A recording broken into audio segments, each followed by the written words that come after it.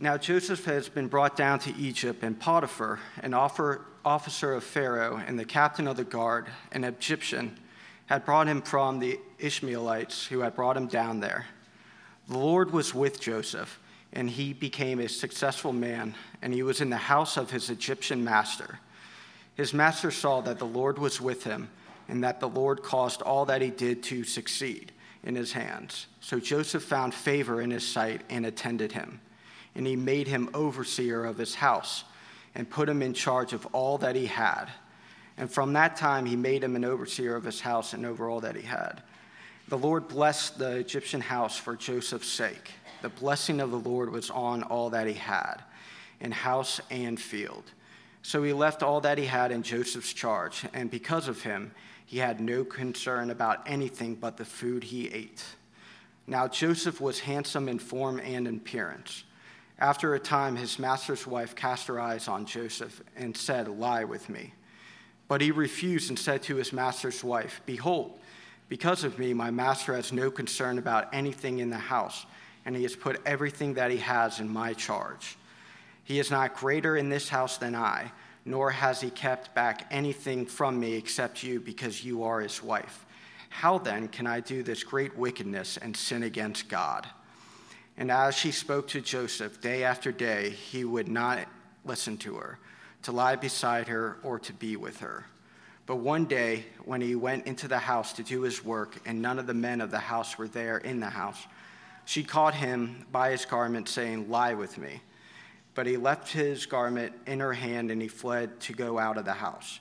And as soon as he saw that he had left his garment in her hand and fled out of the house, she called to the men of her household and said to him, "See, he has brought among us a Hebrew to laugh at us.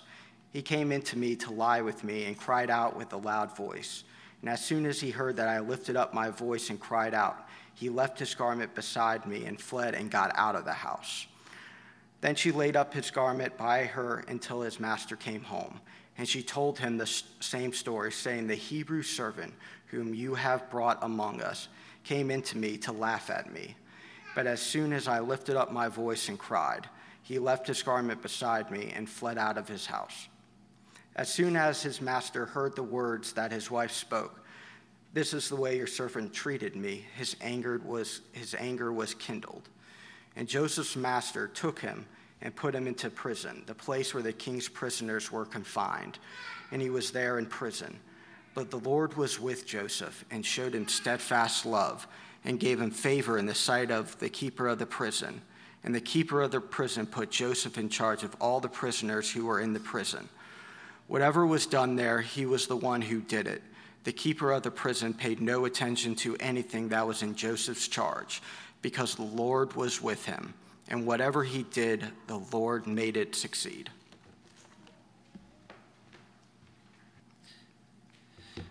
Well, after a brief and disturbing interlude, we continue on with the life of Joseph. And Joseph's life started so well, didn't it? He was born into a prestigious family, the family at the heart of God's promises for the world. He was also his father's favorite, and to top it all off, he received a prophetic dream, a dream that involved all of his brothers bowing down to him. But then one day, Joseph's life took a turn for the worse. His bitter and jealous brothers had had enough of daddy's boy, and so they decided to beat him, throw him in a pit, and leave him for dead. But then they had a better idea. They decided that rather than leave him for dead, they were going to sell him to some foreigners and earn some money for themselves. And then in verse 1 of our passage, we see that Joseph is brought down to Egypt. Now, can you imagine what must have been going through Joseph's mind? I mean, didn't God promise to be with Jacob and his family? Didn't he promise to bless them and make them a blessing to the whole world? I mean, Joseph must have thought, where's God in all this? And I wonder if you've ever asked the same question. You know, when you get that dreaded phone call, or when your parents get a divorce, when the bills keep piling up, when you lose a loved one, when you suffer another sleepless night of insomnia, when your child leaves the faith, when everyone seems to be getting married and having kids, everyone except you. When life just seems to throw one curveball after another. Sometimes we wonder, don't we, where are you, God? So if you've ever found yourself asking that question, you can probably identify with Joseph. And so let's continue following his life and to see what God has to teach us. Look again at chapter 39, verse 1. We see that once Joseph arrives in Egypt, he is sold once again, and he becomes the slave of a man named Potiphar. And notice there how Moses, the writer of Genesis, he emphasizes Joseph's low position by contrasting it with the high position of Potiphar. So Joseph is now a slave, but Potiphar, his master, is an officer of Pharaoh. He's the captain of the guard. And 3 times in this passage we're told that Potiphar is an Egyptian. Now you can imagine God's people hearing this story many years later, can't you? I mean, they knew what it was like to be enslaved by powerful Egyptian masters. And so instantly God's people would have identified themselves with Joseph. And it doesn't seem like Joseph can get any lower, does it? Yet in verse 2, we read something surprising. We read that the Lord was with Joseph. Even in his descent to the lowest human conditions, the Lord was still with Joseph. Even though he is far from the promised land, the Lord is still with Joseph. Even though he's alone, he's separated from his family, the Lord is still with Joseph. In fact, 4 times in this chapter, we're told that the Lord was with Joseph. In fact, the chapter is bookended by this phrase, the Lord was with Joseph. Now, this is significant because from a human perspective, God seems a long way off, doesn't he? I mean, put yourself in Joseph's shoes. He's been beaten and betrayed, taken from his home, sold into slavery, placed under the authority of a powerful enemy. I mean, it doesn't appear as though God is with Joseph at all. Yet Moses gives us a peek behind the curtain. We get to see what is taking place behind the scenes of Joseph's life. Contrary to what we might think, God is with Joseph. And because of this, in verse 2, Joseph became a successful man. He receives a promotion. Instead of working in the fields, doing back-breaking work under the Egyptian sun, he's brought into the house of his master Potiphar. But his success doesn't stop there. Look at verse 3. God's presence with Joseph brings prosperity and blessing to Potiphar. Joseph's success is so extraordinary that even Potiphar realizes that the Lord is with him. And so in verse 4, Joseph finds favor in Potiphar's sight. He becomes his personal attendant. He's then promoted once again to overseer of his house, and he's put in charge of all that he had. And from this moment on, God's blessing is poured out on Potiphar. So in verse 5 there, we read that the blessing of the Lord was on all that he had in house and field. Why did God bless Potiphar? I mean, after all, he's an Egyptian, he's a pagan. Well, verse 5 tells us, the Lord blessed the Egyptian's house for Joseph's sake. Now, if we're careful readers of Genesis, this should really remind us of God's promise to Abraham back in chapter 12. God had promised to bring blessing to the nations through Abraham and his offspring. And here we see an initial fulfillment of that promise. And Potiphar, well, he can't believe his luck because the more responsibility he gives to Joseph, the more prosperity he enjoys. So repeatedly we're told that Potiphar left all that he had under Joseph's charge. You know, he gives Joseph his credit card, his Netflix password, the keys to his fastest camel. He gives Joseph everything. The one thing he doesn't have responsibility over is the food Potiphar eats. You see that right at the end of verse, or at the beginning of verse 6. And that's because the Egyptians seem to have had strict rules when it came to food, so they didn't like foreigners preparing the food. We'll see a bit later on in Genesis, they didn't like to eat with foreigners, but everything else is under Joseph's authority. So just think about how crazy this is. We're probably too familiar with this story, many of us, but Joseph he's gone from being a lowly field slave to Potiphar's right-hand man. Not because of his own wisdom or intelligence or hard work, but the text makes it clear he prospers because the Lord is with him. And everything's turning out rather well, isn't it? We even find out at the end of verse 6 that Joseph was handsome in form and appearance. I mean, if he didn't work for Potiphar, he'd work at Abercrombie and Fitch. He seems to be the total package, Joseph. He has everything. However, his good looks turn out to be a curse, because in verse 7, Potiphar's wife enters the scene, and she casts her eyes on Joseph, and she commands him to lie with her. Now, if this story wasn't so familiar to us, we'd expect Joseph to comply here. After all, we know that he comes from a line of men who aren't very good at saying no to sexual temptation. And Joseph has many reasons to go along with her demand. I mean, this is a powerful woman. And a slave does not say no to his master's wife. In fact, slaves were often used in this way by their superiors. This was just part of a slave's duty.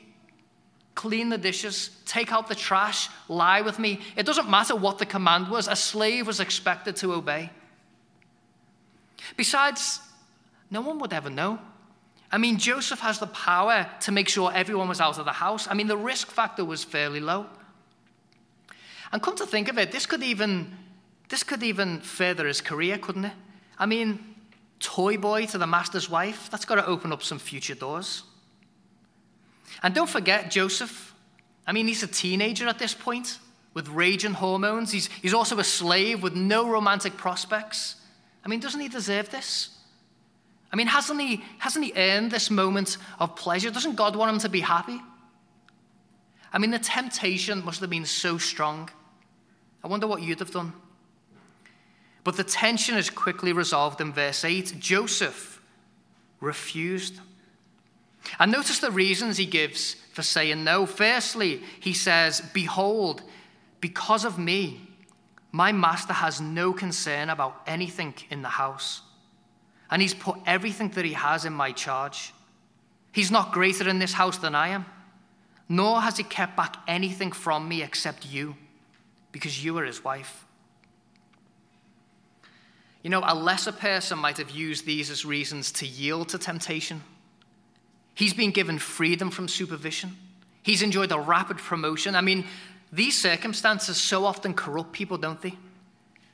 But Joseph sees these as reasons to resist. Potiphar's put so much trust and confidence in him. How can he betray his master? There are even echoes of Eden here, aren't there? Joseph, he's been given authority over everything. Nothing has been kept back from him. Nothing except Potiphar's wife. She's the forbidden fruit.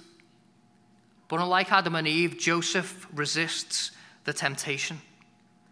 But the main reason Joseph gives for refusing is right there at the end of verse 9. He says, "How then can I do this great wickedness and sin against God?" Joseph, he calls a spade, doesn't he? This isn't just sex to Joseph. This is great wickedness and sin. Now, we might expect Joseph to say, this is great wickedness and sin against Potiphar, or against you, or against me. But no, he says, this is great wickedness and sin against God. Because Joseph had a Godward perspective on life. He knows that sin is first and foremost against God. And this helps us to see why and how Joseph resists temptation here. It wasn't primarily because he was a model employee. It was because he feared the Lord. He had a sense of the majesty and the holiness of God. And the thought of sinning against the Almighty God made Joseph tremble. And there was no amount of temporary success or pleasure that would have made it worth it.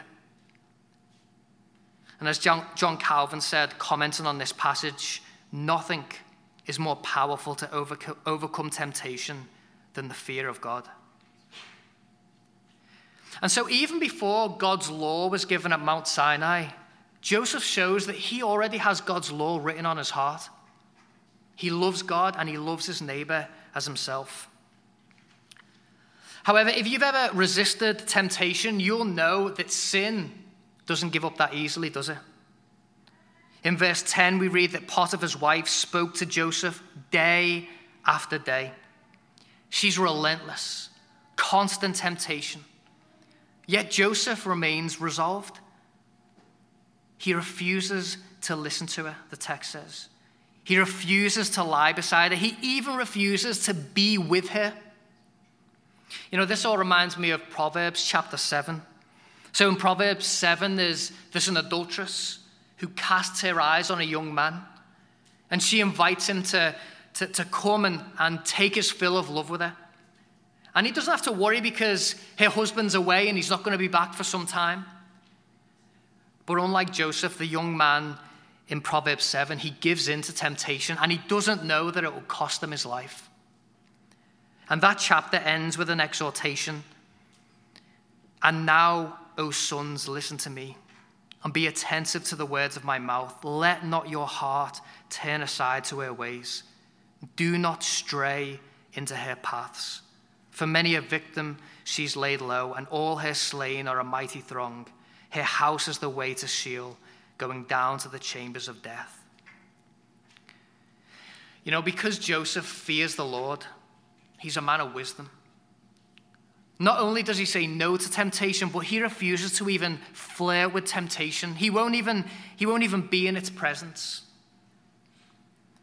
Now, this would be a nice end to the story. But in verse 11, the drama escalates. Because Potiphar's wife is not someone who takes no for an answer. As Lord Voldemort says, there is no good or evil, just power. And that is the mindset of Potiphar's wife. So Joseph goes into the house to do his work one day. And for whatever reason, all the other slaves are out in the field. And Potiphar's wife sees an opportunity. So like a predator in the wild, she catches Joseph by his garment. And the phrase Moses uses here, it suggests that this was an aggressive act of violence. And she demands once again that Joseph lie with her. And in many ways, this moment here is the climax of the temptation.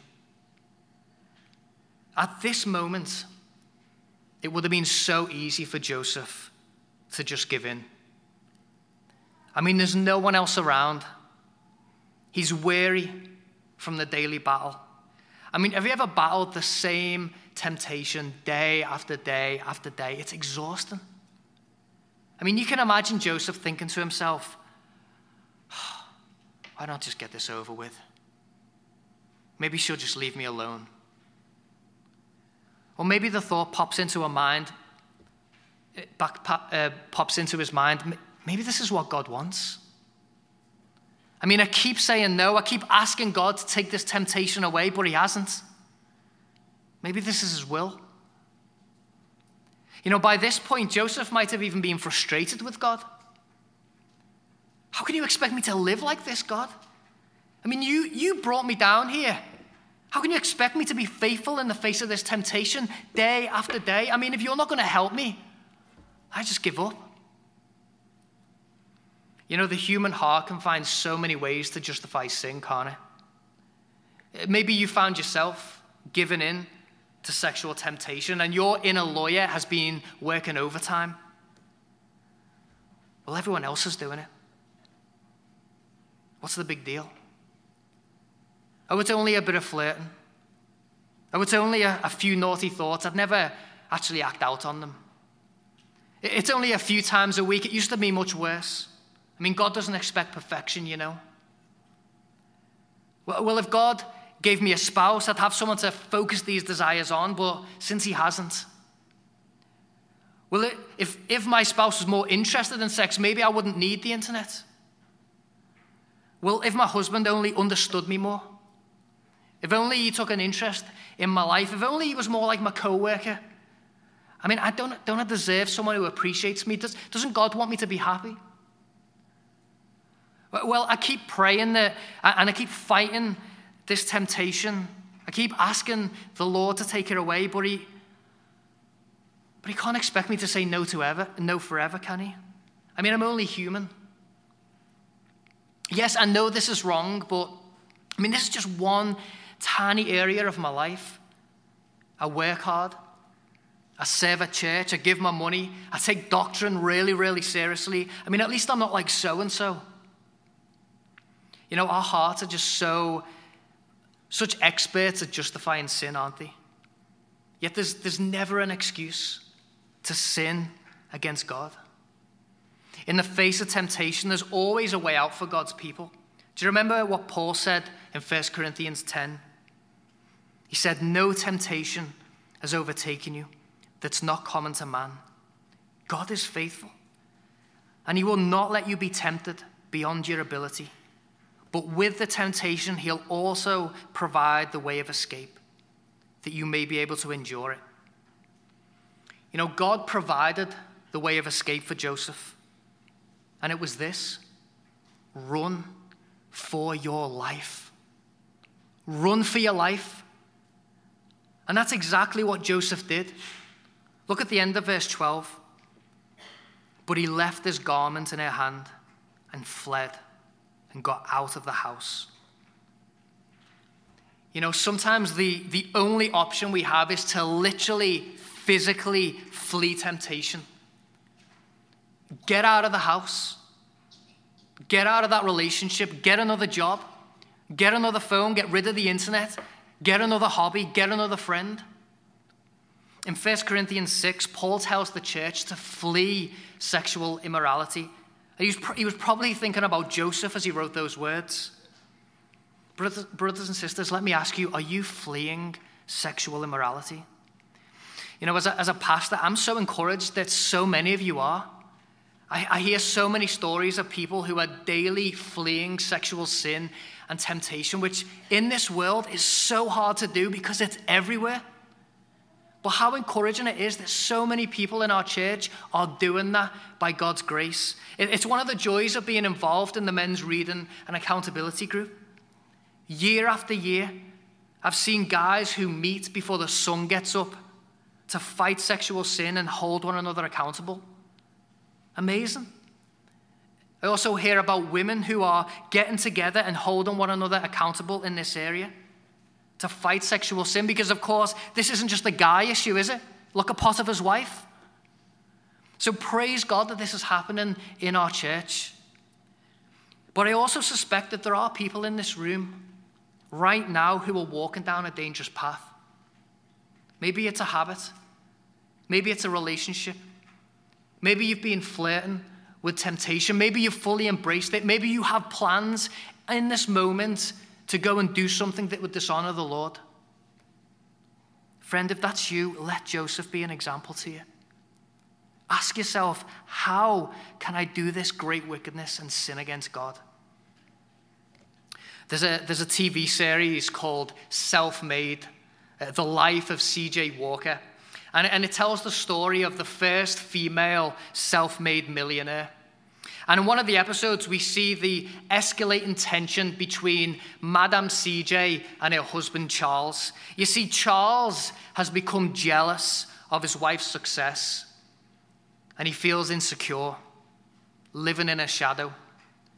And there's this scene where Charles is flirting with another woman, and all of a sudden, he feels so important. He feels so wanted, so desirable. And as she leaves, you can see that he's tempted to follow after her.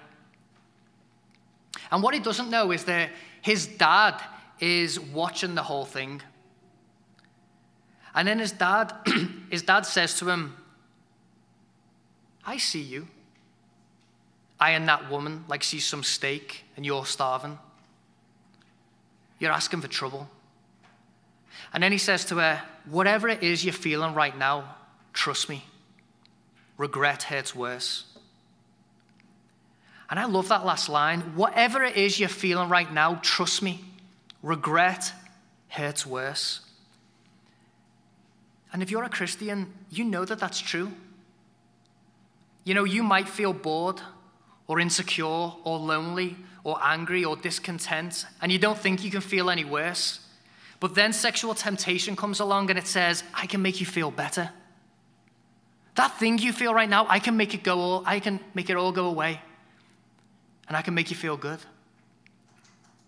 And for a moment, it does make us feel better. But then regret comes along. And it feels worse than the boredom. It feels worse than the loneliness. It feels worse than the anger. It feels worse than the thing that drove us to sin in the first place. Because if you're a Christian, you don't want to sin. You want to trust God. You want to love God. You want to obey God. That's your deepest desire. Whatever feelings drive you to seek comfort in sexual sin, trust me, regret hurts worse. And you know that to be true, don't you? So friends, don't go asking for trouble. Let the fear of God motivate you to flee sexual immorality. So far, we've seen how the Lord is with Joseph. And because of this, Joseph has prospered. He's prospered in the workplace and he's prospered in the face of sexual temptation. And after overcoming such a great temptation, we'd expect Joseph's rise to continue. After all, wouldn't that be a nice reward for his obedience? But things take a turn for the worse in verse 13. Look at verse 13. After Joseph flees, Potiphar's wife hatches a plan. And she gathers the men of the household. And she accuses Joseph of sexual assault. But she doesn't call him Joseph. She calls him a Hebrew. She plays the xenophobia card. And she holds up his garment as proof. Once again, Joseph's garment is used as a means of deception against him. And when Potiphar arrives home, she tells him the same story in verse 17. This time she refers to Joseph as the Hebrew servant. She's basically using an ethnic slur followed by his lowly position. She's trying to present Joseph in the lowest, most despicable light possible. Look what this foreign slave did to me.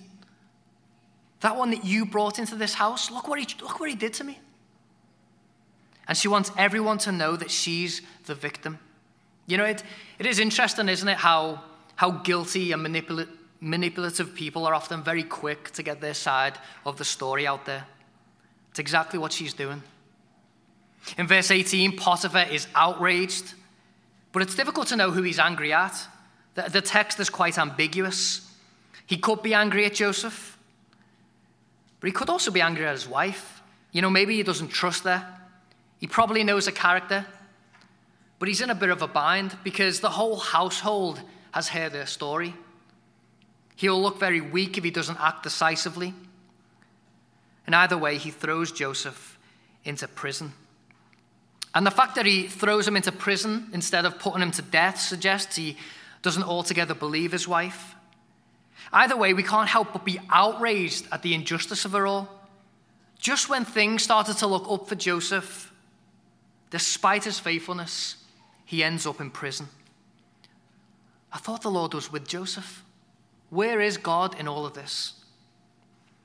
Well, surprisingly, verse 21 tells us, but the Lord was with Joseph. The Lord was with Joseph when he prospered in Potiphar's house. The Lord is still with Joseph as he's falsely accused and thrown into prison.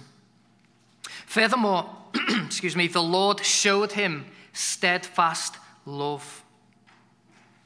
His adversity is not a sign that God has forsaken him or that God doesn't love him. Nor is it a sign that God isn't at work. Look at verse 21 again. The Lord gave him favor in the sight of the keeper of the prison. Joseph receives another promotion. He becomes overseer of the prison, just as he'd been overseer of Potiphar's house. He's even put in charge of the other prisoners. We read in verse 23, the keeper of the prison paid no attention to anything that was in Joseph's charge because the Lord was with him.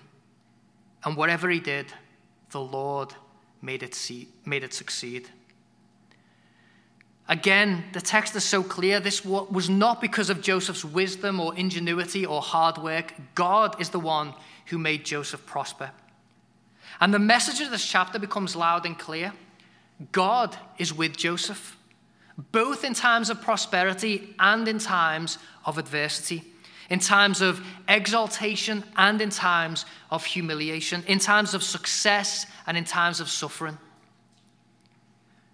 Just step back a second and imagine future generations of God's people hearing this story. Can you see why they needed to hear this? Just as God was with Joseph, both in times of prosperity and adversity, so he was with them. God was with his people at the end of Genesis as they prospered in the land of Goshen. But he was also with them at the beginning of the book of Exodus as they were enslaved by Pharaoh. God was with them as they prospered under King David and King Solomon. Yet he was also with them as they suffered in exile. And the same is true for us today. God is with us in prosperity and in adversity. And this is true corporately and individually. So corporately, as a church, when things are going well, so when people are becoming Christians, when people are maturing spiritually, when lives are being changed, when the budget looks good, all of these things, this isn't because we are awesome. Those times of prosperity and blessing aren't a result of our wisdom or our ingenuity or our hard work. They're because the Lord is with us, showing his steadfast love. And we need to remember that and be thankful for those times. But the same is true when things aren't going so well as a church. When there's persecution and opposition and hostility from the world. When biblical values are ridiculed and vilified. When church growth seems slow. When people are leaving. When Christians are struggling to live with one another in love and unity. Even when there's a global pandemic and a divisive election and racial tension, God is with his church. His steadfast love never ceases. And like with Joseph and like with Israel, through the ups and the downs, through prosperity and adversity, God is working out his perfect plan. And this isn't only true corporately, it's true individually. So Christian, God is with you, both in your prosperity and in your adversity.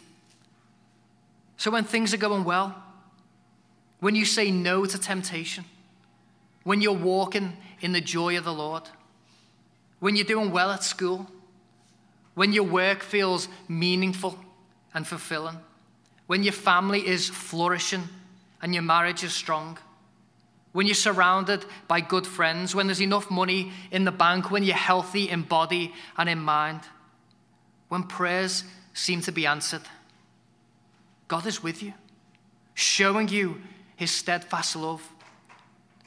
So don't for 1 minute think that you've earned those good things through your wisdom or your brilliance or your hard work.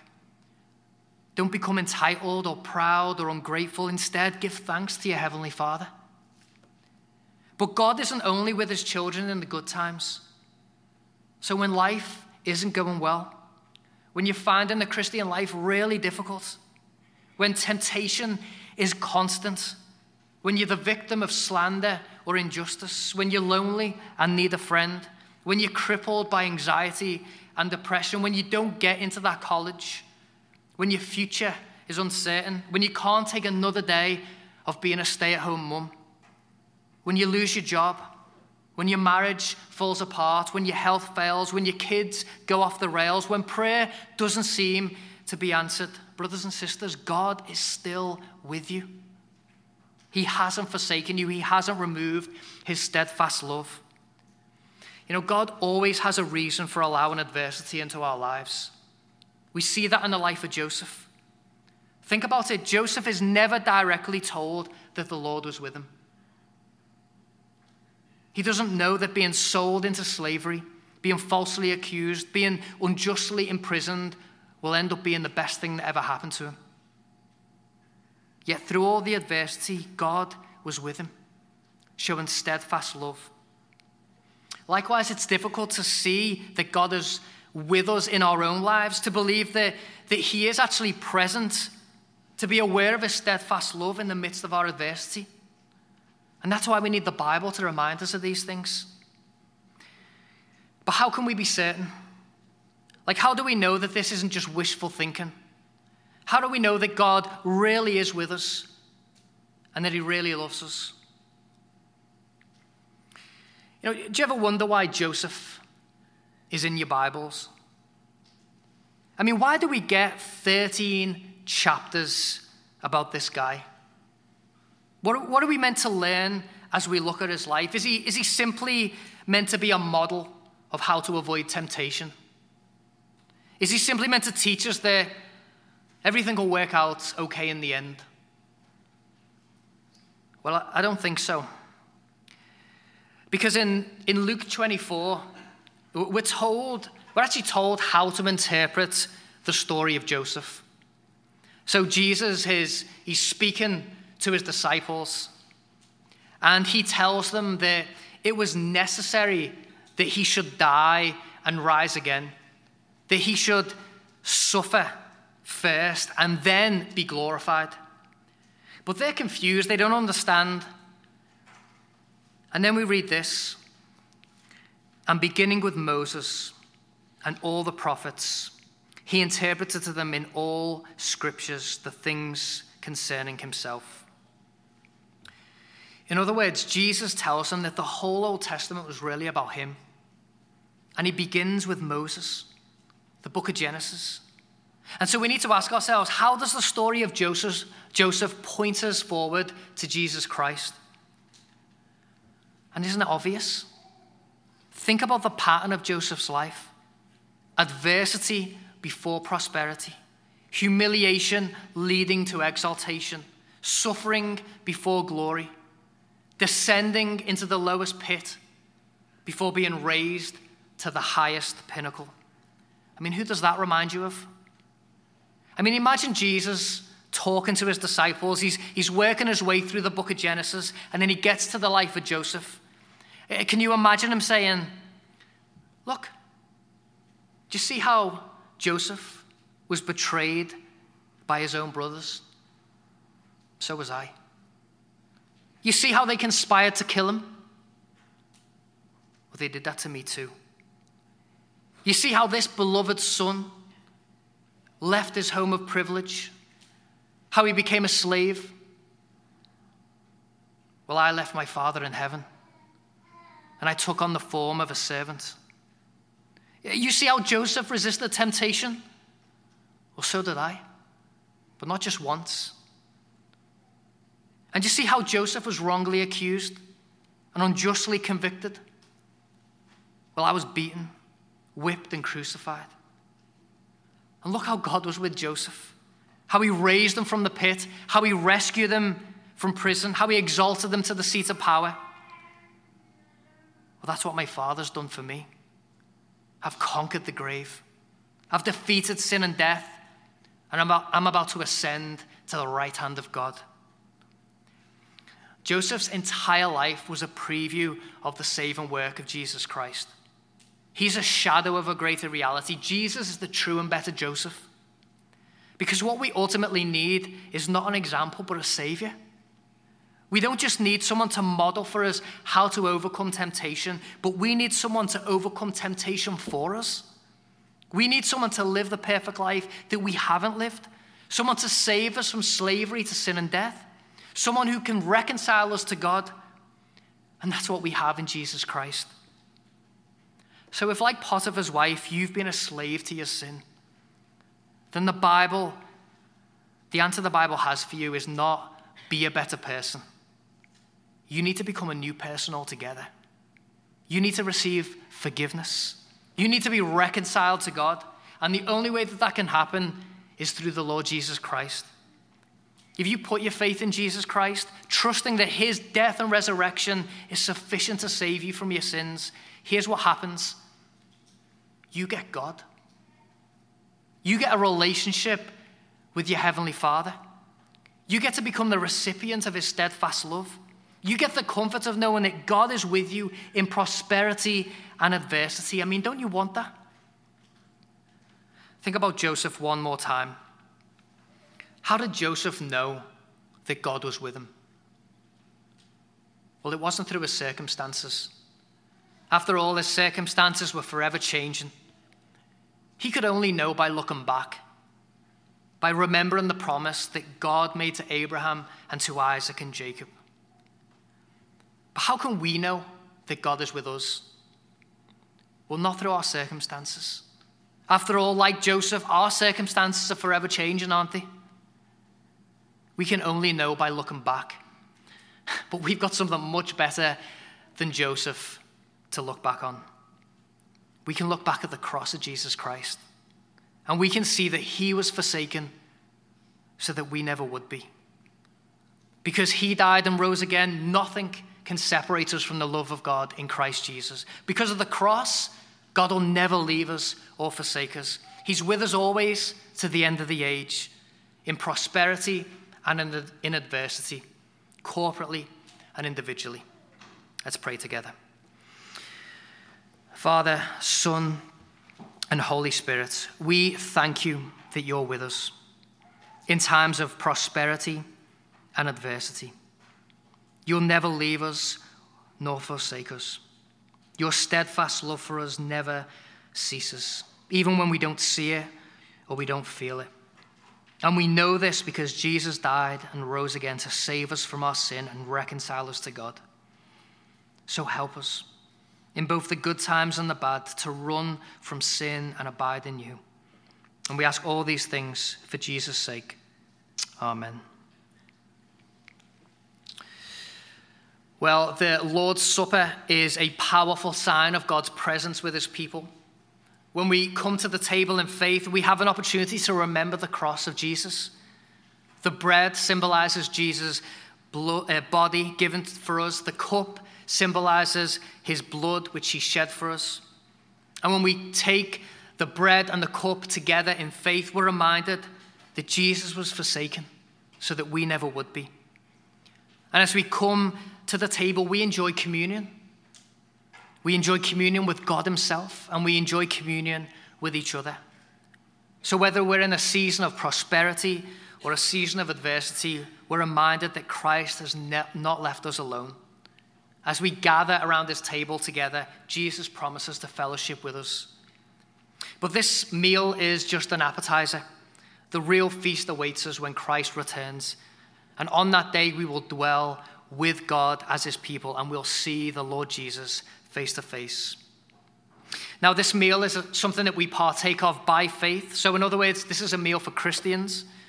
So if you are not a Christian, then you shouldn't take this meal. Or if you profess to be a Christian, but you are living in unrepentant sin, then you also shouldn't take this meal. If you're wondering whether that's you, then I'd encourage you to read the instructions inside your bulletins. This is a meal for Christians who follow Jesus in baptism and are a faithful part of a gospel-preaching church. So if that's you, then the Lord Jesus invites you this morning to come to his table with joy. So before we celebrate, it's our practice to celebrate the Lord's Supper with a time of reflection. So the Apostle Paul encourages us to examine ourselves before we come to the table. So we're going to do that now. We're going to have a moment for silent reflection, and then after that, I'll lead us in a corporate prayer, and then we will partake and celebrate together. So let's pray.